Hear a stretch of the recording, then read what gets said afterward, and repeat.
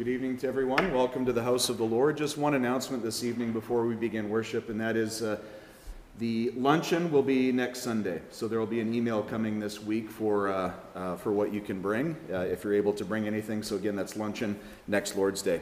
Well, let's begin our worship then by reading from Psalm 113. Psalm 113, as we begin worship this evening.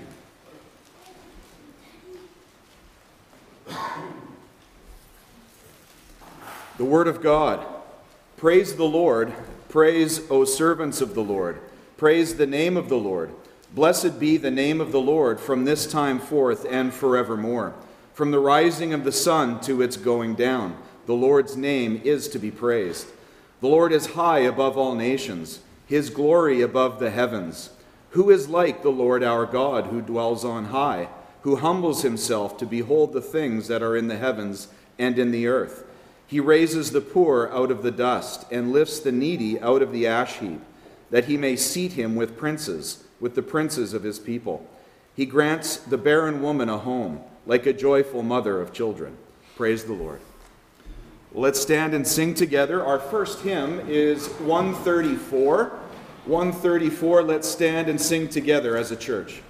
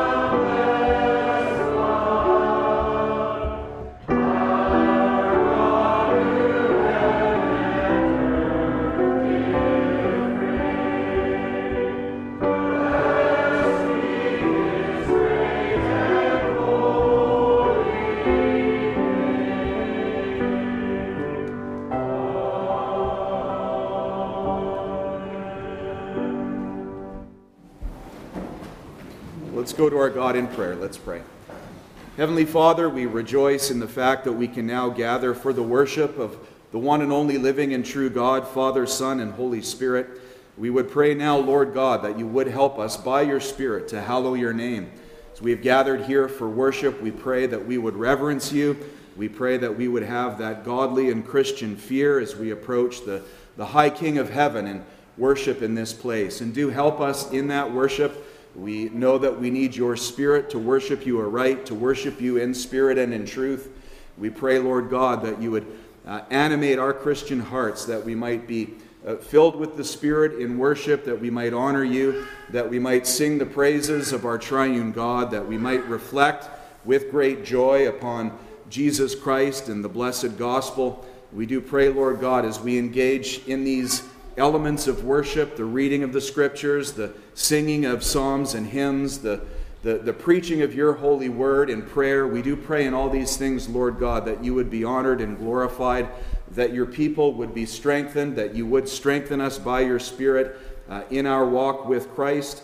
We do pray that having here gathered, we would be all the better to go out into the world to preach the Lord Jesus Christ and to shine as lights in a crooked and perverse generation.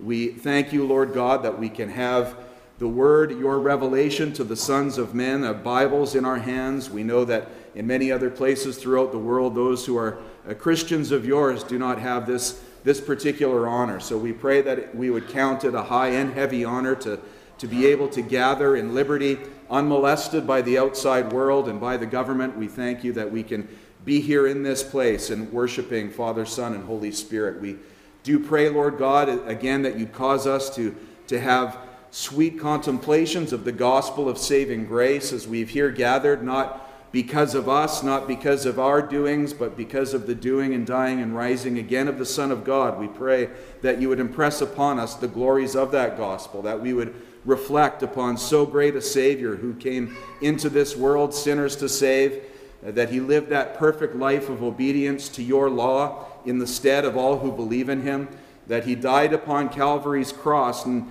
rendered not an atonement of maybe or perhaps, but so died upon Calvary's cross that he might perfectly secure the salvation of a multitude which no man can number, from every tribe and tongue and people and nation.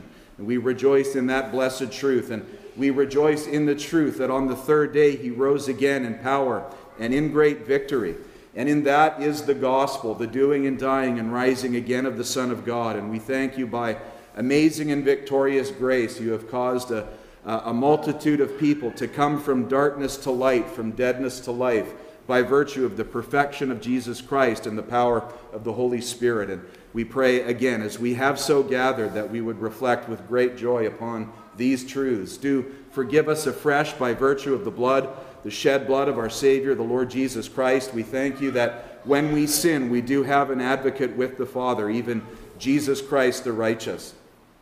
We pray, Lord God, that you would be with those who are in need of prayer, those struggling physically with disease, with injury, with many things that we know who are dear to us in this church and even outside of our church. We pray that you would strengthen them in body, that you would give them confidence and courage as they're affected by the physical man. We pray that in the inner man you would cause them to rejoice in Christ, to be resigned to your will in all things, to cast their fears upon you and to come to you, not to be anxious in anything, but through prayer and supplication mingled with thanksgiving, they would make their requests known to you and find the peace of God.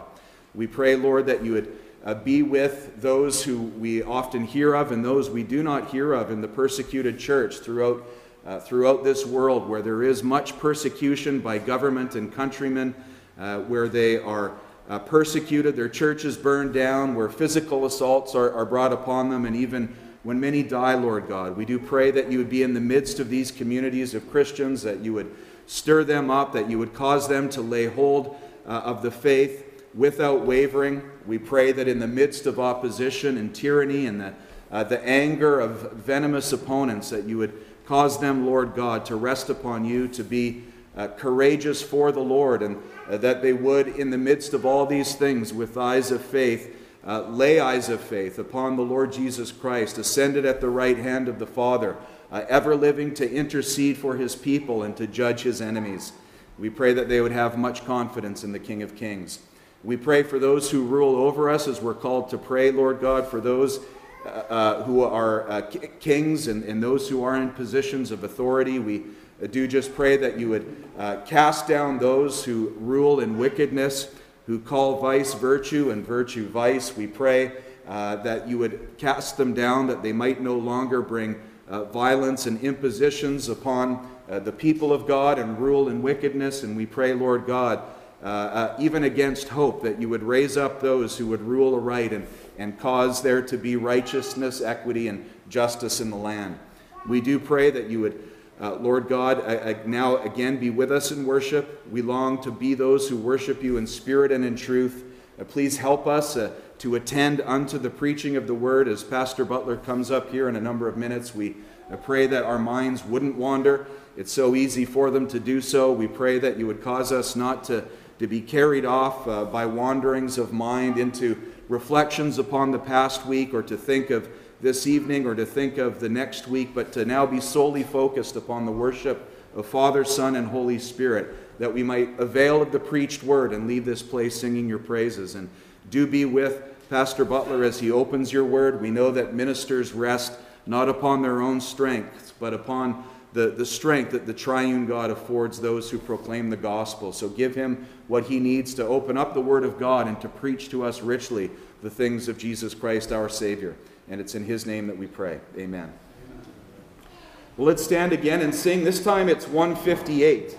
Let's stand and sing 158 together.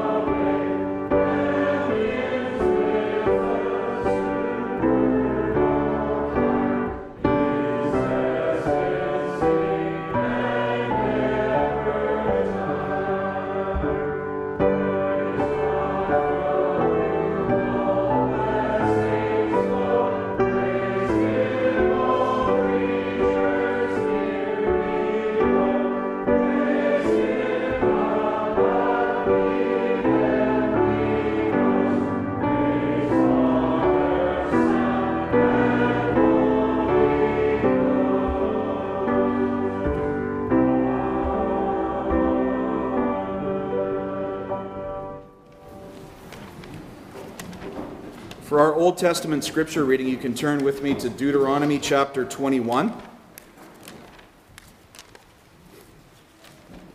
So we work through the Old Testament. That's where we're at now, Deuteronomy chapter 21.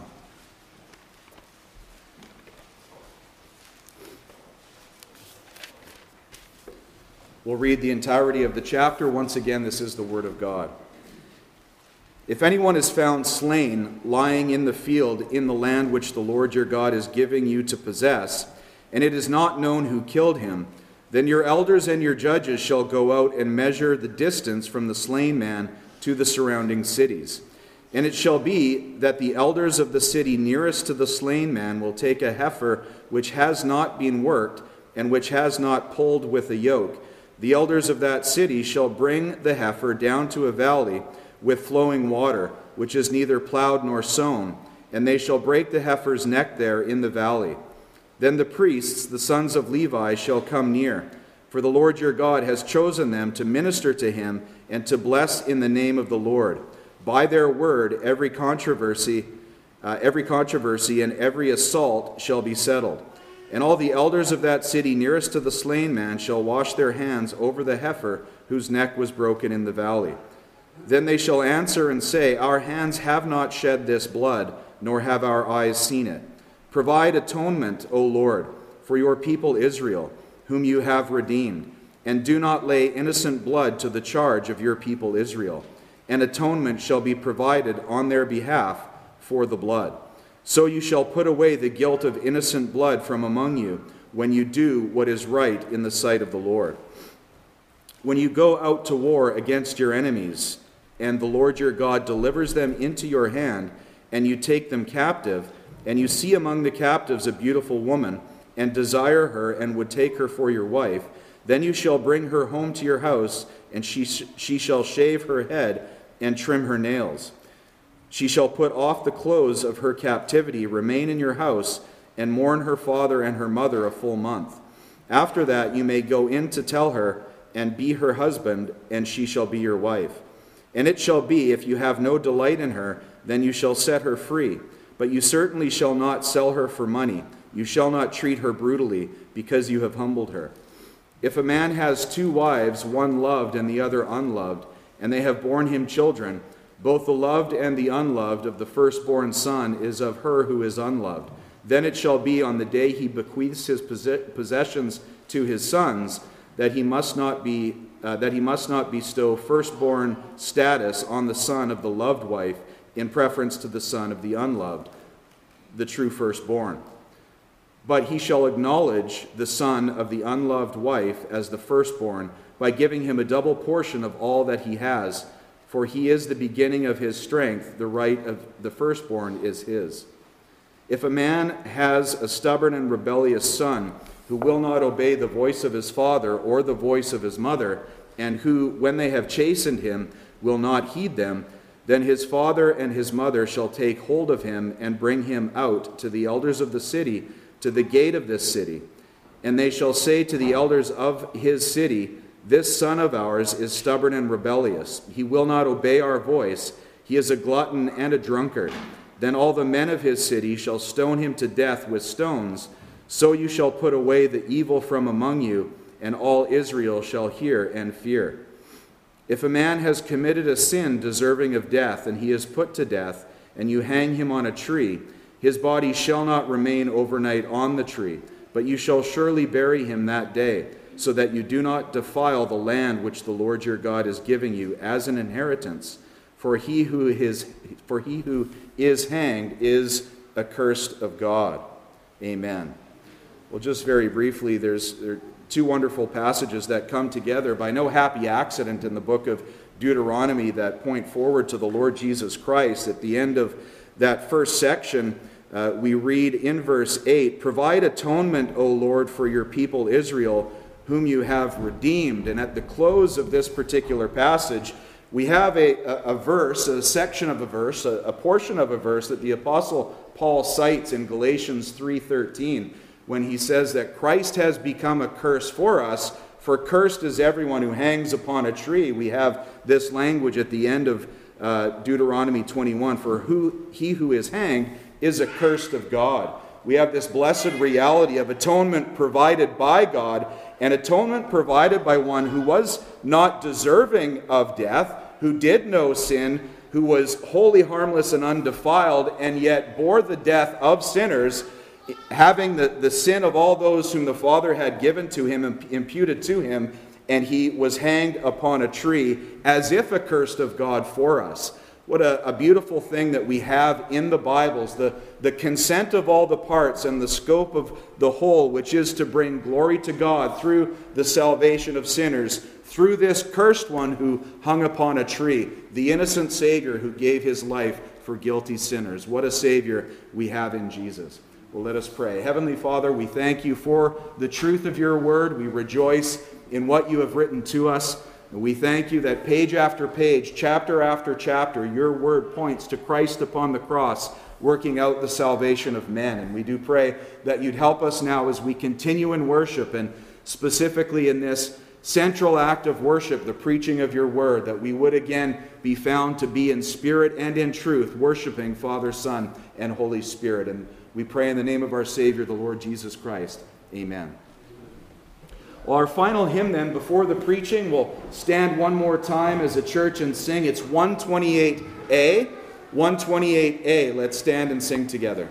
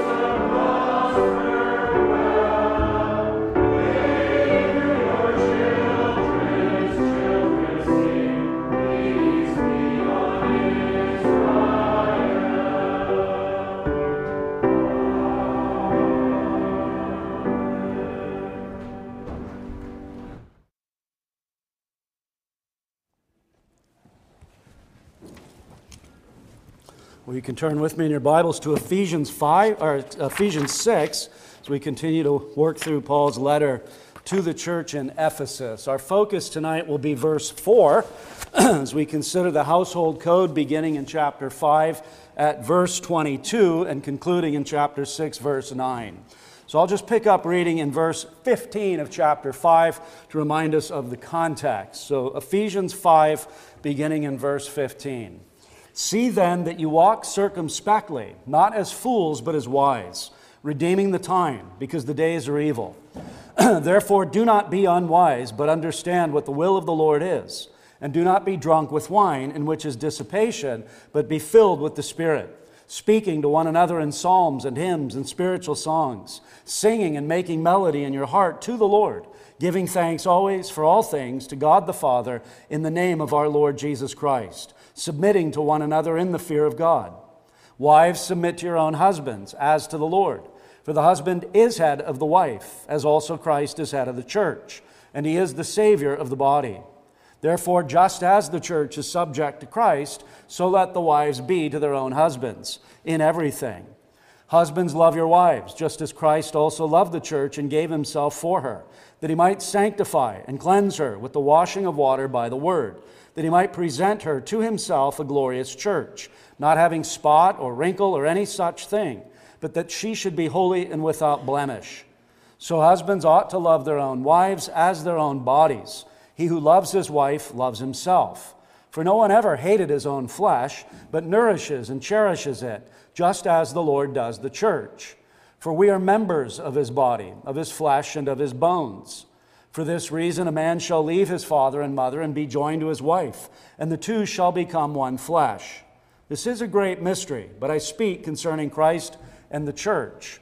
Nevertheless, let each one of you in particular so love his own wife as himself, and let the wife see that she respects her husband. Children, obey your parents in the Lord, for this is right. Honor your father and mother, which is the first commandment with promise, that it may be well with you and you may live long on the earth. And you, fathers, do not provoke your children to wrath, but bring them up in the training and admonition of the Lord. Bondservants, be obedient to those who are your masters according to the flesh, with fear and trembling, in sincerity of heart, as to Christ, not with eye service as men pleasers, but as bondservants of Christ, doing the will of God from the heart, with good will doing service as to the Lord and not to men, knowing that whatever good anyone does, he will receive the same from the Lord, whether he is a slave or free. And you masters, do the same things to them, giving up threatening, knowing that your own master also is in heaven, and there is no partiality with him. Amen. Well, let us pray. Our gracious God, we thank you for your word. We thank you for this wonderful epistle to the Ephesian church, and by extension for us here now in the 21st century. We pray that the Holy Spirit would guide us as we consider this passage. Help us, God, to take seriously your admonitions and your exhortations and commandments for life in our homes, and give us grace, God in heaven, to go to the Word of God, to go to Scriptures, to study them, to see what you say concerning the rearing of our children. And God, we thank you for the rich heritage that you have given to us. We thank you for the many children here. We thank you for the young people. We thank you for the babies in the wombs. And God, we just rejoice. We know that this is a good thing. The world today says it's a bad thing to continue to have children, to populate the earth, but you have called us to be fruitful and multiply. And we mark this as a evidence of your blessedness and of your kindness and of your goodness. Do forgive us now for all of our sins. Cause us as fathers, as mothers, as parents, grandparents, give us that remembrance that our salvation is ultimately through grace in faith in Christ, and not ultimately the way that we perform or the way that we obey. But in light of that salvation, help us to implement your truth and to be faithful. And we ask in the name and for the glory of our Lord Jesus Christ. Amen.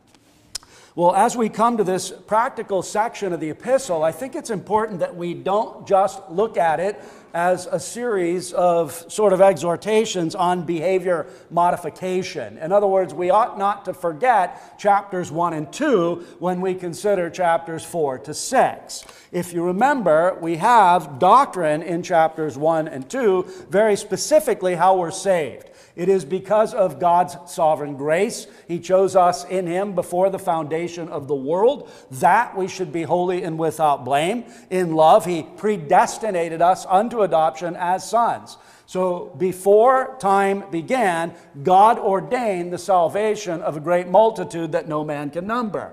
In terms of the application of that, you see it specifically in chapter 2, verses 1 to 10. We're saved by grace. We're not saved by works. We're not saved by our efforts. We're not saved by a mingling of our efforts in Christ's work, but we're saved by grace alone. That's Paul's emphasis in chapter 2, verses 1 to 10. As I've mentioned several times, chapter 3 is a bit transitional. Paul highlights his role in redemptive history. And then in chapter 4, if you notice in verse 1, it says, I, therefore, the prisoner of the Lord, beseech you to walk worthy of the calling with which you were called. So everything that follows in chapters 4 to 6 are sanctification. It's the consequence of God's saving grace in our lives. In other words, we're not saved because we have performed the way chapters 4 to 6 tell us to, but we're saved by grace so that we may perform the way that God calls us to. Again, not for salvation, but because we are saved in chapters 4 to 6. And remember specifically Paul's admonition on a walk, our conversation, the way that we conduct ourselves. That's what he says there in 4:1. I beseech you to walk worthy of the calling with which you were called. And then he gives concrete illustration of that in chapter 5. He says we're to walk in love. He says we're to walk in light. And then he says we're to walk in wisdom. And the walking in wisdom is seen specifically in chapter 5, verses 15 to 21. So being filled with the Holy Spirit is a mark of the wise man.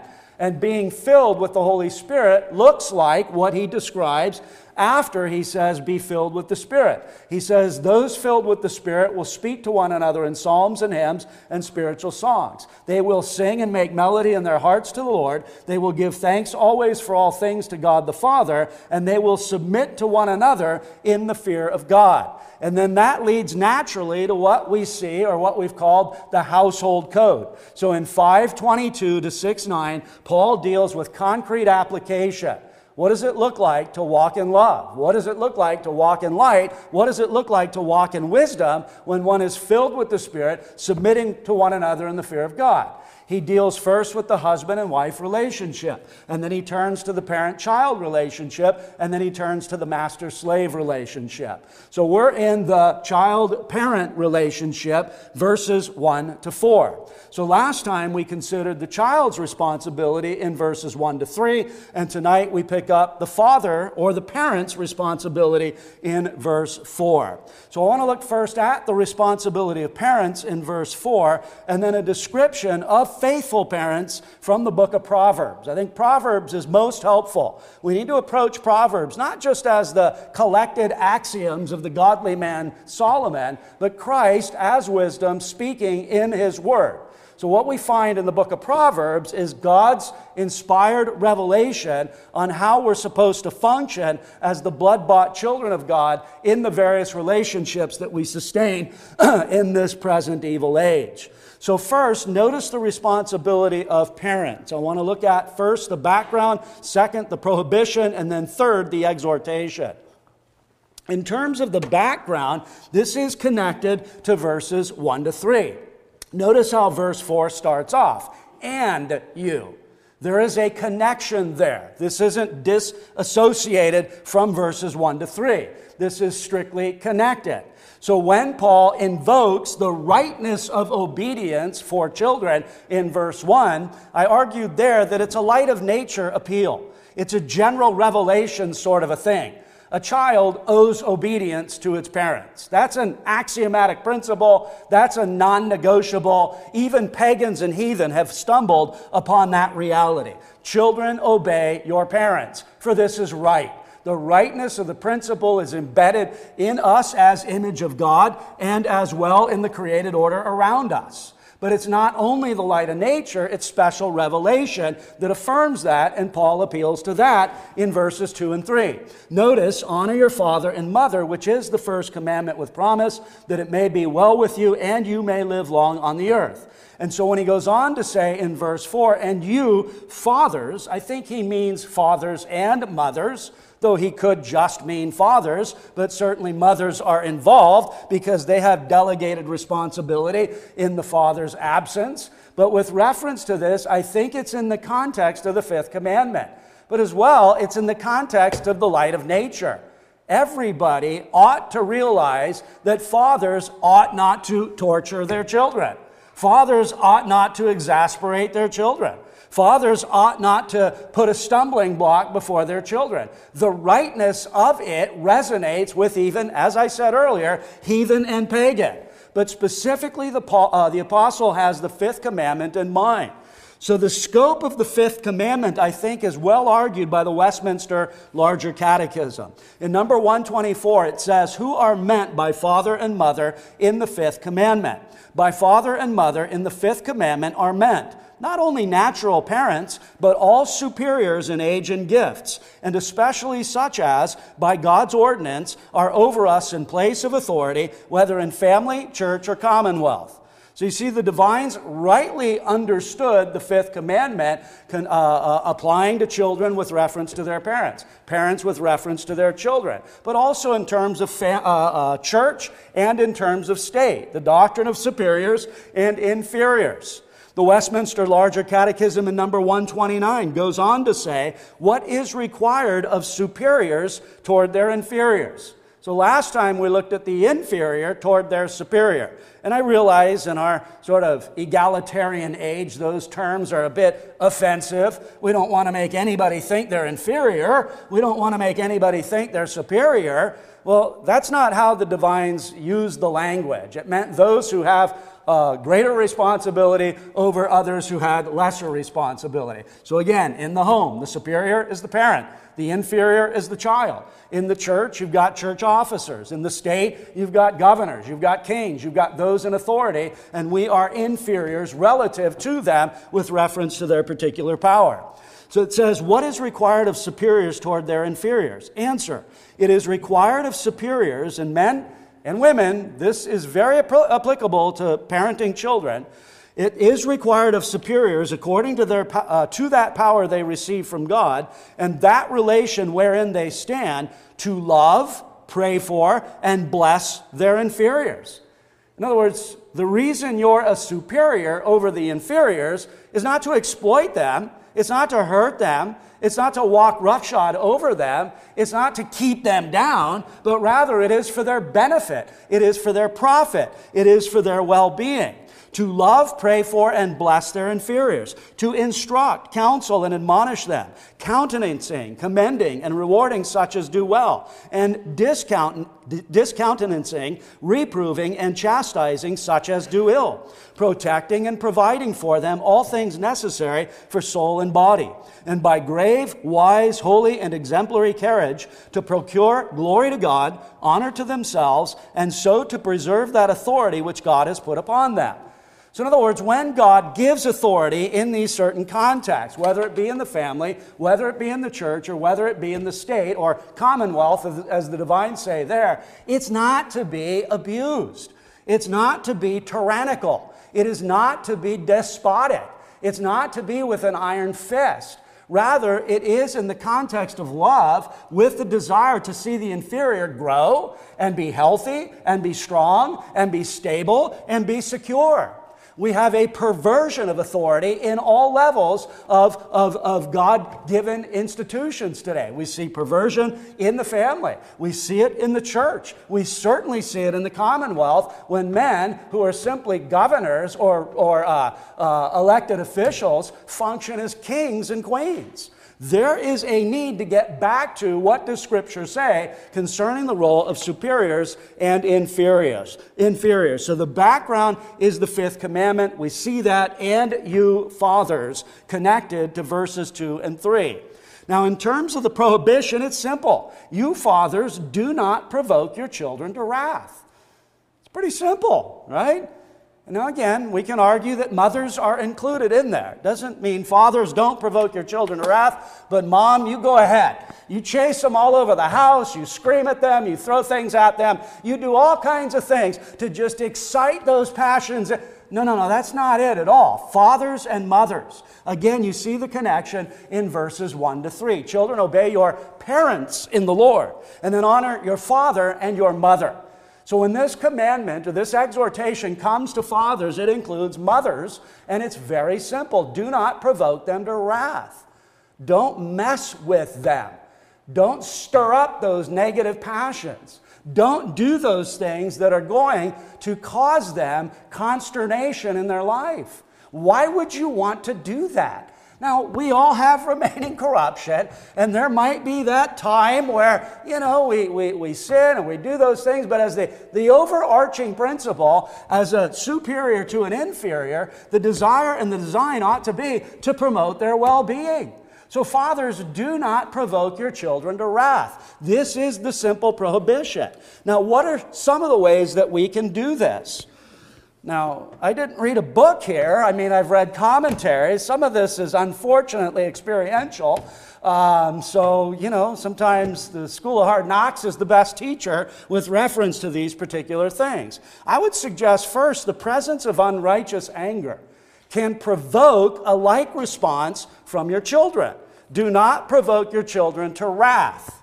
Well, how can we do that? By having our own wrath that isn't governed properly, that isn't righteous. Turn back for just a moment to Ephesians 4 and verse 26. We're told there, be angry and do not sin. Do not let the sun go down on your wrath. Paul seems to envision that there are instances and occasions where persons can be angry and not sin. In fact, we have two instances in the gospel account of our Lord Jesus Christ. One concerns Sabbath wars, when the Pharisees were upset because Jesus was going to heal a man on the Sabbath day. It says that he looked at them with anger. As well, in John chapter 2, when Jesus is cleansing the temple, he's not got a big smile on his face. He's not prancing around as he's flipping tables over and as he's driving out the beasts. There is a sense where one can be angry and not sin. Now, to pursue and find that is most certainly a challenge, but God is angry with the wicked every day, and he doesn't sin. So it's not the case that as parents, you're never going to get angry with your children. If you've had children for like 30 seconds, well, not really when they're that little. Give it till they're 15. And, even much sooner than that. There is a sense where you get angry. But this uncontrolled, undisciplined, sinful anger is something that is calculated to provoke anger in response on the part of your children. I would suggest, secondly, the implementation of unbiblical discipline. We're going to end on that note tonight. I've often thought this is the children's least favorite sermon in the year because it ends on child discipline. But children, may I just say that this is a very important thing. If you are an undisciplined child, you're going to be an undisciplined adult. And ask any undisciplined adult if that's a happy life. It's not a happy life. The way of the transgressor is hard. Discipline helps to mitigate that hardness. That discipline helps to form, and that discipline helps to bring you to a place where you're a functioning, decent member of society. But the implementation of unbiblical discipline, you're not authorized to torture your children. You're not authorized to mock them. You're not authorized to make fun of them. You're not authorized to hurt them in an ungodly way. John Eadie said, the paternal reign is not to be one of terror and stern authority, but of love. The rod may be employed, but in reason and moderation, and never from momentary impulse and anger. Children are not to be moved to wrath by harsh and unreasonable treatment or by undue partiality and favoritism. So this use of unbiblical discipline is calculated to promote wrath on the part of your children. I would suggest, thirdly, the problem of inconsistency. I've often thought after sermons like this, the parents will impose a reign of terror for the coming week. We need to get back the ground that we have sacrificed and lost. At least that's what happened to us when we were young parents and we had little kids. You get into patterns of inconsistency. You don't discipline as you ought. And then Pastor Barcelos would preach from Colossians 3 or Ephesians 5. We'd get home and say, okay, that's it. It's over. You're done. There's a new sheriff in town. Well, that sort of inconsistency can promote wrath. It can provoke the child to wrath. the problem of inconsistency, inconsistent application of love. It's always supposed to be the orbit of love. You're always supposed to be loving towards your children, even when you're angry, even when you've got to discipline. That's not done out of the context of hate. You do it out of love. As well, inconsistency with reference to discipline. You need to be faithful. This is a tough lesson for parents to imbibe, but this is the lesson we're called to imbibe from Jesus speaking to us in the book of Proverbs. We're supposed to be faithful and consistent with the discipline of our children. And then I would suggest attention, inconsistency with attention. I think that Edie touches on that when he says, by undue partiality and favoritism. Jacob didn't do the family any good when he favored Joseph. Now, I know there's a lot going on in the Joseph narrative. I know there's a lot of wickedness in the hearts of the brothers. I know all that. But all things being equal, Jacob didn't help the family situation when Joseph was his pride and joy. And then when Joseph gets the vision from God and he comes back, what does it do? It simply outrages and incenses the brothers. And again, I'm not saying the brothers were the victims in that story. That's not it at all. But there is an undue partiality or favoritism that can provoke the other children to wrath.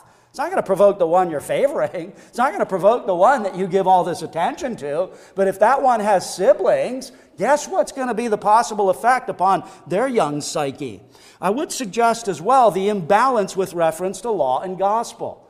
Of course we preach the law to our children. Of course we tell them, don't steal. Of course we tell them, don't lie. Of course we tell them, yes, we're going to church. Of course we tell them, no, you're not supposed to worship Baal. We certainly speak the truth of God's law, but not to the neglect of God's gospel. How do you know your sin and misery? The law of God tells me so. Use the law that way to show your children the need for the gospel of our Lord Jesus Christ. But having taught them the gospel, if by grace they confess faith in the gospel, then teach them law. Well, not then, always, because they've got to maintain that non-stealing of things and non-lying about others. So those are just some ways, and I'm sure if you're a parent that's been at it any time, you could probably add to that list quite a bit. I could too, but we don't want to be here all night. And then from the prohibition, we then have finally, under the responsibility of parents, the exhortation in verse 4b. So you fathers, do not provoke your children to wrath, but bring them up in the training and admonition of the Lord. See, that's gospel sanctification, or sanctification, which is the consequence of justification. When you read the Bible, when you read sanctification passages, it's never just put off.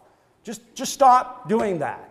No, in its place, do something good, right? Go back to chapter 4. You see that very vividly displayed. Verse 25, therefore, put away lying.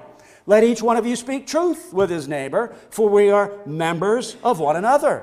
So don't just not lie, but positively speak the truth. Notice in verse 27. Verse 28. Let him who stole steal no longer. Right? Good counsel, Paul. We need to stop stealing. If that's part and parcel of our life before Jesus, then we need that admonition to stop stealing. But that's not where he stops. Let him who stole steal no longer, but rather let him labor, working with his hands what is good, that he may have something to give to him who has need.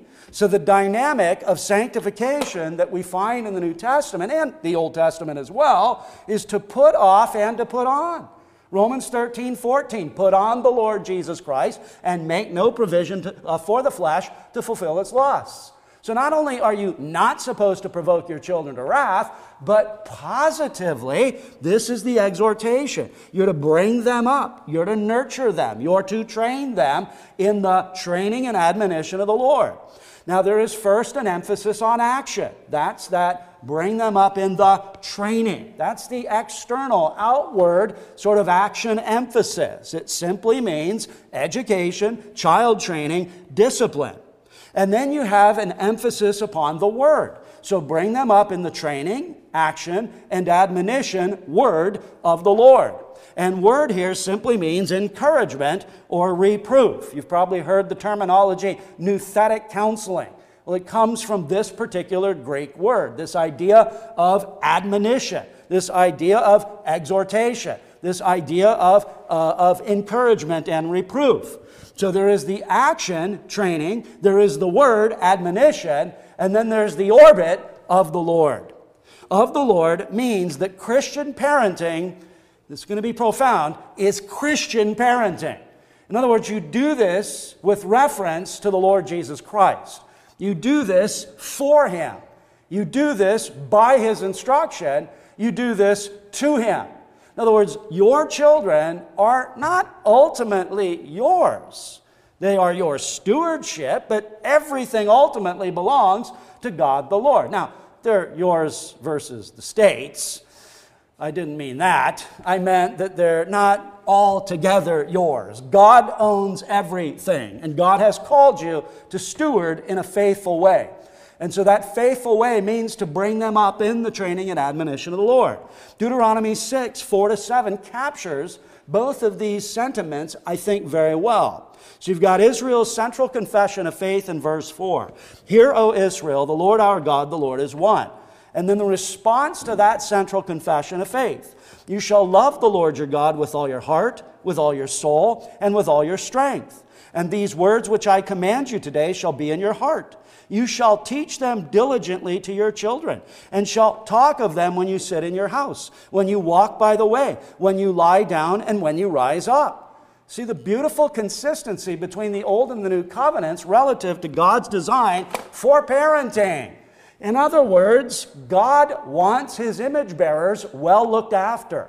If God has blessed you and opened the womb and given you a legitimate issue and has blessed you, it is your responsibility, my responsibility, to take those gifts, to treat them as gifts, and to put into practice the things that God calls us to, and not to use them for our own sinful desires. Now that brings us then to the book of Proverbs, the description of a faithful father, specifically and again including mothers. If you turn to the book of Proverbs, I want to let you just indicate four things about a good father, a faithful father. The first is that the faithful father is a godly man. The faithful father and mother are godly people. They're godly parents. Proverbs chapter 1, verse 7. The fear of Yahweh is the beginning of knowledge, but fools despise wisdom and instruction. Notice in 2:5, then you will understand the fear of the Lord and find the knowledge of God. Chapter 3, verse 7. Do not be wise in your own eyes, but fear the Lord and depart from evil. Chapter 9, verse 10.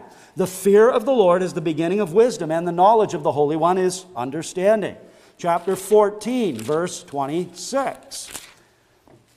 14:26. In the fear of the Lord there is strong confidence, and His children will have a place of refuge. 15:33. The fear of the Lord is the instruction of wisdom, and before honor is humility. And then, of course, 28:13. He who hides his transgression or covers his transgression will not prosper. The one who confesses and forsakes it will find mercy. So parents, in order to faithfully parent, you need to first and foremost be faithful to God. It's a sort of Matthew 6:33 thing. I want to be a good father. I want to be a good mother. What do you think's the first priority? Read Dr. Spock. Most of you don't probably know who Dr. Spock is anymore, but in our youth, he was a guru, probably before our time, but you get these books on parenting and all that sort of thing. I'm not suggesting all that's necessarily bad. I would put it far behind Proverbs, but your first orientation is to God.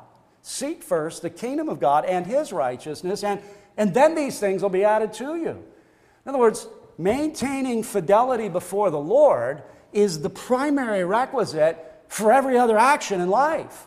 I always look at life as a priority structure. If you're a man before God first. And then you're a husband to your beloved. Then you're a father to your children. Then you're a grandfather to your grandchildren. Not grandfather to grandfather. Then you're a worker. Then you're a citizen in the body politic. We have a marching order. We have a priority structure in our lives. Same with women. You're a woman before God. You're a wife to your husband. You're a mother to your children, a grandmother to your grandchildren. Those are the things that we ought to be thinking about. So if we're not faithful as a man, how are we going to be faithful as a husband? If we're not faithful as a man, how are we going to be faithful as a father? If we're not faithful as a man, how are we going to be faithful as a grandfather?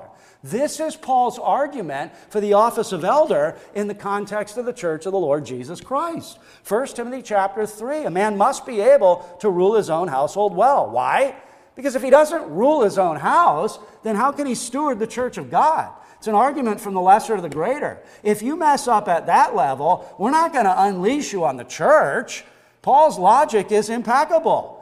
And so the primary obligation or primary responsibility to good and faithful parenting is good and faithful living before the Lord God Most High. Secondly, the faithful father loves his children.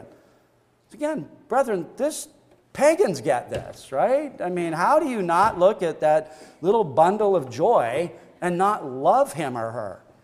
I'm not using that in the modern, are we concerned about it could be a boy, it could be a girl. How do you not? This is a light of nature concern.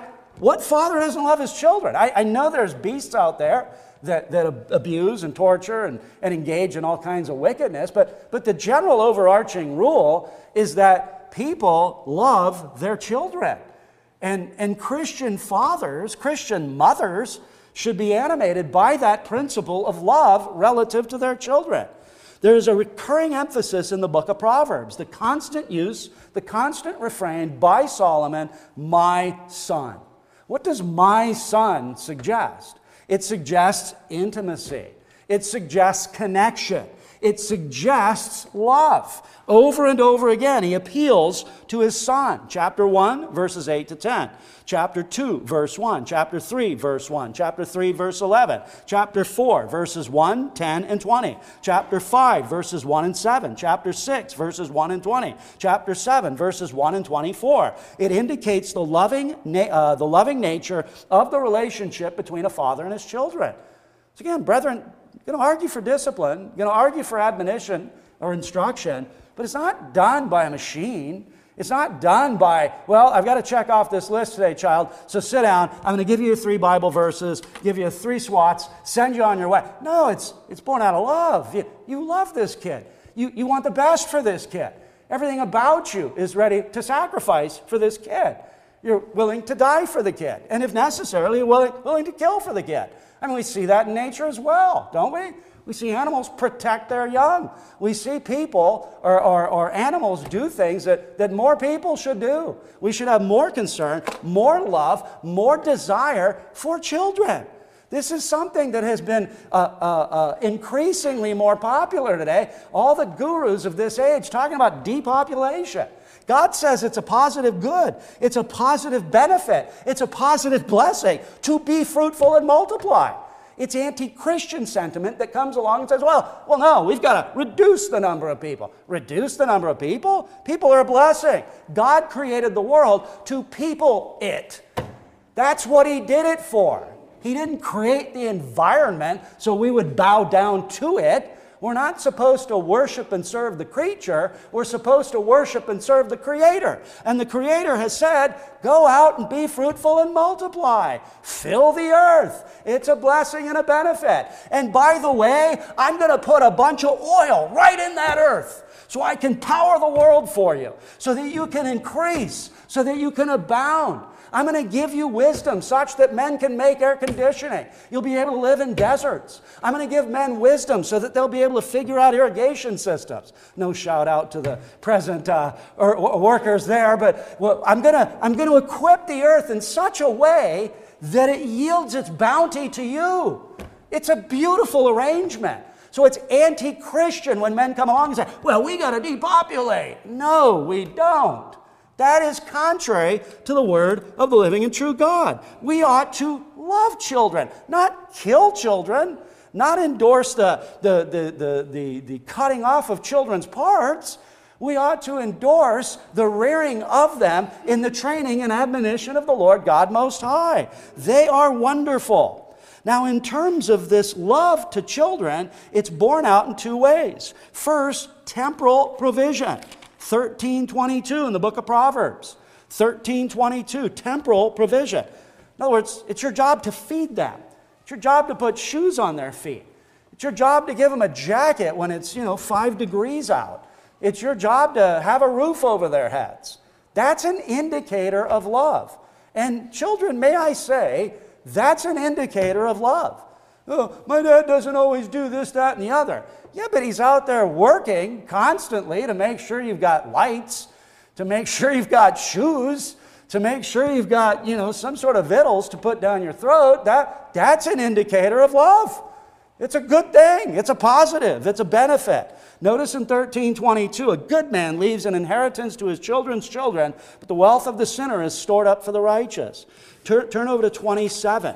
Proverbs chapter 27. Again, the man is admonished to make sure that he's able to provide for wife and children. We've dealt with providing for wife. That also includes providing for children. Any children that flow from you and your wife's union, your job and your responsibility in the context of love is to make sure that they have heat, to make sure that they have water. Notice in Proverbs 27 at verse 23, he says, "Be diligent to know the state of your flocks and attend to your herds. For riches are not forever, nor does a crown endure to all generations. When the hay is removed and the tender grass shows itself, and the herbs of the mountains are gathered in, the lambs will provide your clothing. The goats will the price of a field. You shall have enough goat's milk for your food, for the food of your household, and the nourishment of your maidservants." What does that mean? It means what Paul says in 1 Timothy chapter 5, verse 8. If any man does not provide for his own, he's worse than an infidel. He's worse than an unbeliever. This isn't godly. It isn't righteous. It's not holy. Well, I'm just not, measured up to my gifts and my abilities. Go flip burgers. Whatever puts a roof over your head, keeps, a coat on your kid's back, whatever's lawful under God is certainly an option. So the temporal provision, but as well spiritual. I'm going to argue at the close that you need to pray for your children. You need to bring your children to church. You need to set up a family altar and instruct the children from the Word of God. You need to do the Deuteronomy 6 thing. When you rise up, when you walk by the way, when you lie down. What are you talking about? You're talking about the Lord. You're talking about His handiwork and general revelation. You're talking about mathematics that ultimately comes from God. You're talking about the various things that the Lord has given. As the Lord God of truth, you're teaching your children those things. But with reference to the spiritual provision, listen to Bridges on Proverbs 13:22. We just read it. I'll read it again. And I think Bridges has a perceptive statement. So a good man leaves an inheritance to his children's children. That might present a little bondage. Well, it's tough. The economy's tough. I think the economy was probably tough then too. I mean, that's kind of the thing. We have a tough. There's been other tough economies. I think that's part of the challenge, is to try to figure out the end game around the tough economies, right? You cut corners where you can, you turn off the lights, you tell your kids, you can't bask in hot water for 20 minutes, show them an electric bill once in a while and tell them what it costs, and hopefully they resonates with them. But there's always been tough economies. But there are tough economies, and so Bridges makes this observation. He says, if there is no earthly substance to leave, yet a church in the house, a family altar, the record of holy example and instruction, and above all, a store of believing prayer laid up for accomplishment, when we shall be silent in the grave, will be an inheritance to our children of inestimable value. That's a great application in terms of the spiritual. A good man leaves an inheritance to his children's children. That's why we often say we want a church here and, a couple more generations. These babies in the womb, when they grow up and they get married, wouldn't it be great if they're at the Free Grace Baptist Church in Chilliwack on Wellington? That'd be great. Be wonderful. That's what we should have in our view in terms of going forward. Thirdly, a faithful father instructs his child. A faithful father and mother instructs their children. Any parents biologically can produce children. This isn't, simply a Christian thing, right? You can take the two dumbest people on the face of the earth, give them a night away, and they can produce children. But that's not what Paul is telling us. Bring them up in the training and admonition of the Lord. A godly man evangelizes his children and trains them in and for the Lord. That's the emphasis that you find. You've got, again, the Shema in Deuteronomy 6, 4-9. Hear, O Israel, the Lord our God, the Lord is one. You shall love the Lord your God with all your heart, soul, mind, and strength. And you shall teach these things diligently to your children. We've got the various my son sayings in Proverbs, as I've already alluded to. And then the indictment of those who reject parental instruction. The guy that Solomon speaks of in the book of Proverbs that doesn't listen to his parents, he's not the hero in the book. He's not the wise guy. Well, he is a wise guy, but he's not the wise man. He's not the star of the show. He's the negative example of the fool that hardens his neck to good parental instruction. And then, of course, our New Testament emphasis here in Ephesians 6:4, and then the parallel in Colossians 3:21. Now, I'm not suggesting that you need to have family worship that's, an hour and a half, and you construct a little pulpit in your living room, and the children all sit there silently, and they've all got their hymn books, and you give them a 3-point sermon and 4 points of application. Now it's time to go brush your teeth and get in bed. I'm not suggesting that. If you're so inclined and they want to deal with it, great, go ahead. But some sort of instruction.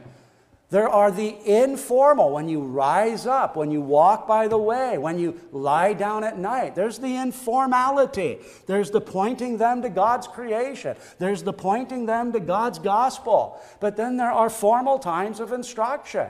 Remember, give me the 10 Commandments. Recite the books of the Bible. What is justification by faith? These are things that you want to try to inculcate in your children. Remember, it's in the training and admonition of the Lord.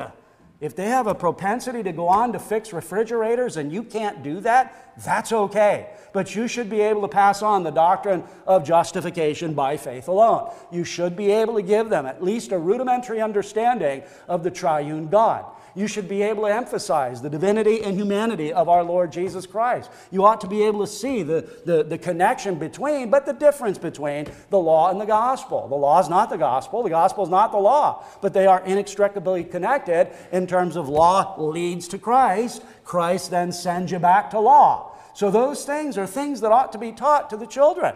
Bring them up in the training and admonition.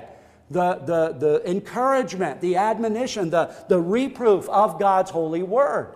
And then that brings us finally to the faithful father or faithful parents discipline their children. So remember, the two elements involved. Discipline of children involves word. That's discipline as well. When you instruct, when you command, when you exhort, when you rebuke, when you reprove. Those things are disciplinary in nature. It's discipleshipping. It's giving them that formative sort of grounding in Scripture. But then there is the discipline that involves act. And the Proverbs are not silent here. And again, brethren, this is just based out of personal experience and observation. We've got a problem in society today. We have a big problem in society today at the level of superiors and inferiors. We've got a big problem at the level of inferiors responding to their superiors in a way that God commends. What's God say when an old man enters into a building? You rise up in the presence of a hoary head. I mean, you probably see like I do on social media, guys on a train and they won't give up a seat to a pregnant woman. That's just bestial behavior. Guys, train your sons to defer, to open doors, to give the seat to the old lady that's hunched over. I don't know what happened. I guess the further we slide in depravity and wretchedness and wickedness, this is going to be symptomatic of it. A generation where there's just no decency whatsoever. So the act of disciplining your children, again, born out of love, out of a desire for their well-being, Solomon's not silent here. First of all, we have the emphasis in Proverbs 29:15. You can turn there. Just one statement, just sort of an overarching thought. Proverbs 29:15. And both elements are here. The rod and rebuke give wisdom, but a child left to himself brings shame to his mother. Isn't that just so simple and profound and sublime all at the same time? It's amazing. Do you ever see those videos where, guys are fighting each other on a subway car? If you were mom or dad and you were watching that on the news, would you go, well, that's my boy. I'm sure proud of him. No, you'd say, what is he doing? Why is he fighting on a subway? Now, if he's defending the weak, great. He's making sure a pregnant woman gets a seat, awesome. But if they're just, dummies fighting on a subway car, what parent in their heart just rejoices at the good job they've done? You see, Solomon speaks like a real man to real men. The rod and rebuke give wisdom, but a child left to himself brings shame to his mother. You mean that's actually sort of motivation in terms of child behavior, that they not shame their mothers? Yes, absolutely. You're not supposed to bring a blight upon the family name. That's a good sort of impetus for you not to go out or for you to go out and not act like a knucklehead. That is okay. But then notice the two elements, the rod and rebuke. The rebuke is the admonition of the Lord. The rod is the act. It's the training. It's the paideia. Now, Bridges here, again, specifically on not only using the rod. So you can get imbalanced. This is another way to provoke your children to wrath. The overarching tendency in the book of Proverbs is on reproof. I'm not suggesting not rod. Rod is there. Rod is sort of the biblical nomenclature for some sort of corporal punishment, some sort of, causation of a degree of pain, not abuse, not torture, not send them to the emergency because you had a fit of rage, but some sort of corrective discipline applied. As I said, the reproof seems to be the overarching concern, and that's what Bridges speaks to here. He says, yet let it not be used at all times, talking about the rod. Let remonstrance first be tried. Our Heavenly Father never stirs the rod with His children if His gentle voice of instruction prevail. There's a sort of a hierarchy here, right? Try to win them with words. Try to admonish them. Correct their behavior with encouragement. If that wins them, then no need for the rod, right? That's what he's saying. He goes on to say, continual fault finding, applying correction to every slip of childish trifling or troublesome thoughtlessness would soon bring a callous deadness to all sense of shame.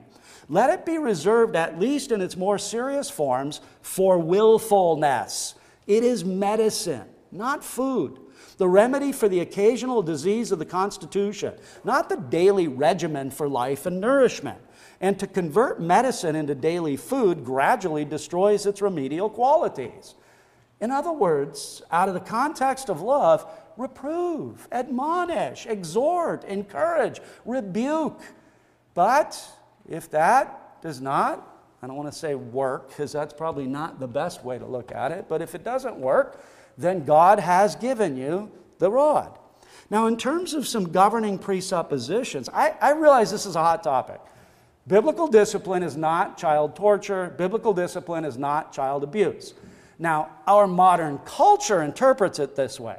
So may I just encourage you to be very wise, to be very, very wise, to be very, very cautious that you don't get, arrested or brought up on charges for whooping your child. You've got to be able to obey the Bible in whatever context you live in. But as Jesus says, we need to be wise, cunning as serpents, and we need to be gentle as doves. We need to be able to navigate in a hostile environment, obeying God's words, and I think that requires a great degree of judiciousness and wisdom. But in terms of just some overarching reminders, the home is the basic or fundamental place for passing on values. Turn back to the section of Scripture that Cam read for our Scripture reading this evening. I was wondering if he was going to comment on verses 18 to 21. But in 18 to 21, we see something of this. Now, this is an extreme sort of a situation, and it's dealing with an adult rebel son. We know that because 2-year-olds aren't gluttonous and drunkards. But notice, in verse 18, if a man has a stubborn and rebellious son who will not obey the voice of his father or the voice of his mother. See, in this instance, delivering him up to the elders in the city is the last resort. What's the supposition? The family, the parents, have exercised this discipline in the context of the home. So if a man has a stubborn and a rebellious son who will not obey the voice of his father or the voice of his mother, and who, when they have chastened him, will not heed them, then his father and his mother shall take hold of him and bring him out to the elders of his city, to the gate of his city. And they shall say to the elders of his city, this son of ours is stubborn and rebellious. He will not obey our voice. He is a glutton and a drunkard. Then all the men of his city shall stone him to death with stones. So you shall put away the evil from among you, and all Israel shall hear and fear. That last bit is not really relevant because I'm not suggesting that, but I am suggesting that the parental exercise of chastening and reproof took place in the home. That's the fundamental, that's the foundational orbit for child training. They're not products of the state. We don't share the job with the civil government. It is the job of the parents. As well, the parents are committed to the law of God and the reality, again, governing presupposition, that folly is bound up in the child's heart and that more than just words at times is necessary to drive it out. Solomon says that, Proverbs 22:15. Foolishness is bound up in the heart of a child. The rod of correction will drive it from him. I think the simple principle is consequences for bad behavior. I know that seems so counterintuitive. You mean we shouldn't just let people in California shoplift up to $950 every day? We should just let people do that all the time and somehow think that's going to help society? No, there needs to be consequences. There needs to be negative sanctions. God's word is filled with that. And again, be judicious, be wise, make sure that you're operating in a manner that is consistent with overarching Christian wisdom. But in terms of some specific texts in Proverbs, we've got Proverbs chapter 4. We see that it begins early. Proverbs chapter 4, specifically at verse 3. And again, this isn't the rod aspect, but it's the training. Proverbs 4:3, when I was my father's son, tender and the only one in the sight of my mother, he also taught me and said to me, let your heart retain my words. Keep my commands and live. Get wisdom, get understanding. Do not forget, nor turn away from the words of my mouth. Do not forsake her, and she will preserve you. Love her, and she will keep you. Wisdom is the principal thing. Therefore, get wisdom. It says, when I was a little guy, I was just a little kid, and my father would instruct me in these things. You can see similarly 19:18, 20:11, and 22:6. Bridges makes the comment, Satan begins with the infant in arms. The cry of passion is his first stir of the native corruption. Do we begin as early? Every vice commences in the nursery. The great secret is to establish authority in the dawn of life, to bend the tender twig before the knotty oak is beyond our power. Again, it's so sort of intuitive.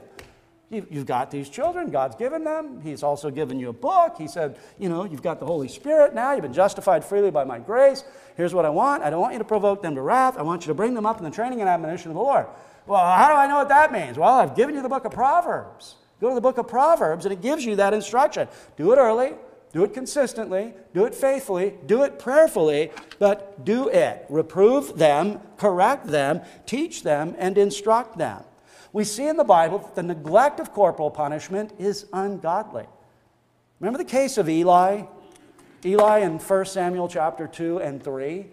He had two sons that were priests. And the problem with these two sons is in 2:12. It says they did not know Yahweh. That doesn't mean they didn't have a cognitive understanding that Yahweh was the God of Israel. They didn't know him experientially. What did that lead to with them?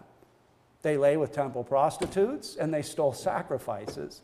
You would be a worshiper, you'd bring your meat to give it up to God, and what would they do? They'd take a prong or a fork and throw it in there, pull it out, and they would take that home and eat. You know what that did to the worshiper? It caused them to despise the offering of God. Why should I bring my offering to God if these two low-life priests are going to just grab it and take it and go home and eat? So these guys were wretched. They were bad. So when God speaks to Samuel, it's first and foremost to deal with Eli. And in 3:13, God says, I have told him that I will judge his house forever for the iniquity which he knows, because his sons made themselves vile, and he did not restrain them. What's the implication? He should have restrained them. He should have exercised that parental discipline over his children. So you've got train early, you've got train consistently, you've got neglect the training of it is ungodly, and then as I mentioned earlier, and I want to end here before some practical thoughts, the necessary qualification is be wise. Be judicious. Waltke says, the cleansing rod must be applied with warmth, affection, and respect for the youth. Warmth and affection, not steely discipline, characterize the father's lectures. Parents who brutalize their children cannot hide behind the rod doctrine of Proverbs. This is not abuse, it's not torture, it's not designed to break the will of your children or break the back of your children, but to form their will so that they don't continue in willfulness. Well, in conclusion, just a few exhortations for the brothers and the mothers, or brothers and the wives. The book of Proverbs, along with the New Testament epistles, are very helpful here. Very helpful. And again, it's not just a collection of maxims that Solomon sort of observed. All Scripture is given by inspiration of God. The Spirit of God is speaking to us in the Proverbs. The Spirit of God is speaking to us as parents in the book of Proverbs. We need to listen. So the book of Proverbs is most helpful. The grace of God and wisdom from God are necessary ultimately to comply with this material. And as well, never forget Proverbs 28:13. If you cover your transgression, if you hide it, you're not going to prosper. I think godly parenting at times looks like godly parents confessing their own sins to their children. I messed up. I shouldn't have done that. That was wrong. Oh, well, that'll show my weakness. Well, that's good. They need to see that once in a while. It will show your need for the gospel of Jesus Christ. It will show your need and dependence upon the blood of the Lamb. That's always a good lesson to communicate to fellow sinners. And in the context of the home, it's valuable. Now, with reference to children, I would suggest that we pray for them. That should just, again, be a no-brainer. If dogs could pray, they'd pray for their puppies.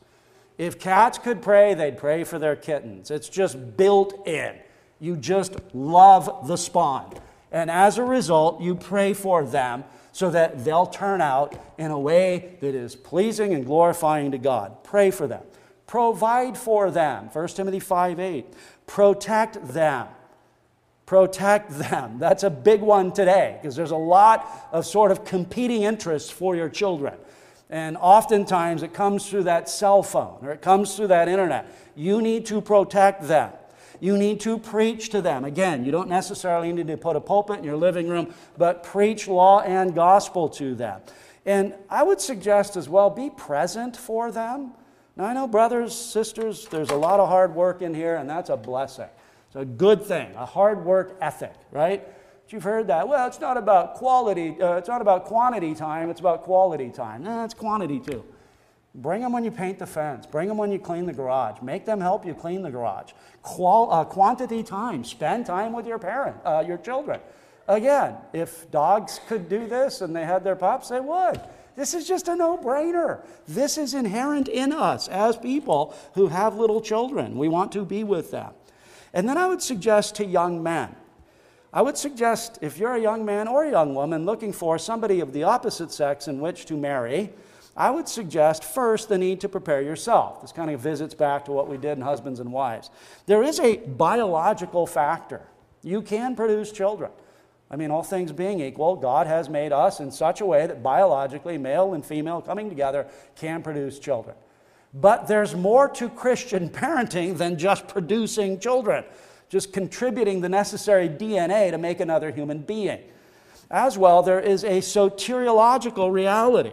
We cannot save our children, but we can certainly use the means that God's ordained to bring them into contact with our blessed Savior. Bring them to church. Bring them to the family altar. Preach to them the truth of God's holy word, God's holy gospel. And as well, with reference to theology, the father should impart wisdom to children on how to function in God's world. I saw a funny meme on Twitter, and I sent it to my son. He's an accountant. And it said something to the effect that I'm so glad that in school they taught me about parallelograms and not taxes. It really helps me during this busy parallelogram season. Kind of funny, right? When you were a kid, you said, what use does this have? You were probably right. I'm sorry, but a lot of stuff that we learned as kids Much better to learn about debt, about mortgages, about taxes, about hard work, about showing up on time. Real practical stuff like walking and chewing gum. That would be much more profitable than probably half of the curriculum taught in status schools today. So fathers, understanding that, teach your kids good stuff. That's a blessing. Impart to them wisdom. If you are skilled at automotive mechanics, get them in the garage with you and show them how to do that stuff. This is good as parents to pass on information to our children that's actually useful information. And I would suggest that when you're searching for Mr. Right or for Mrs. Right, the necessity is to find someone who is first converted to Christ, but then secondly committed to the Word of Christ. I'm not sure the second necessarily follows. It should, but it doesn't always. Somebody can be converted and have about that deep of a theology. If you want to rear children the way that God calls you to rear children, you better understand it's not a spectator sport. It's warfare, baby. It's battles each and every day. And if you're going into those trenches, you better lock arms with somebody who's got the same mindset and is ready to win, and is ready to be victorious, and is ready to press the gospel of Jesus Christ upon these children, such that they could rise up with Mrs. Spurgeon, who said to her own children, if on the day of judgment you are on the opposite side of Jesus Christ, I will stand with him to condemn you, because I did my part, and I exhorted you constantly to flee to the Lord Jesus Christ. Brethren, rearing children is not child's play. Just because you can do it doesn't necessarily mean you're going to be good at it. If you've got the Holy Spirit, you're washed in the blood of Jesus Christ, and you go to the Scriptures with a humble attitude to learn in order to pass down information, that's the vantage point wherein I think God blesses. And again, it's not formulaic. I did everything right, and my son wandered off. Well, what's the argument? Don't do everything right? I mean, he could still wander off. The bottom line is we obey God because God calls us to do so, and we see the great heritage that we have in our children, and we seek to bring them up in God's way. Well, let us pray. Our Father in heaven, we thank you for your word. We thank you that it's so clear and it's so beautiful and wonderful, and the wisdom that we find here, contra what we witness in our present evil age. God, what a lamentable fact that persons have disregarded. People have ran from the Holy Scriptures when it comes to these things. God, help it to not be the case among us. Help us to be faithful with reference to your word. I pray for all of the young families here, for the husbands, the wives, the fathers, the mothers, that you would just grant them with grace and strength and perseverance and with great joy. All of this is a wonderful, joyful, and beautiful thing to seek by your grace to bring up our children in the training and admonition of the Lord. We ask that you would go with us now, watch over us in this coming week, and we pray in the name and for the glory of our Lord Jesus Christ. Amen. We'll close with a brief time of meditation.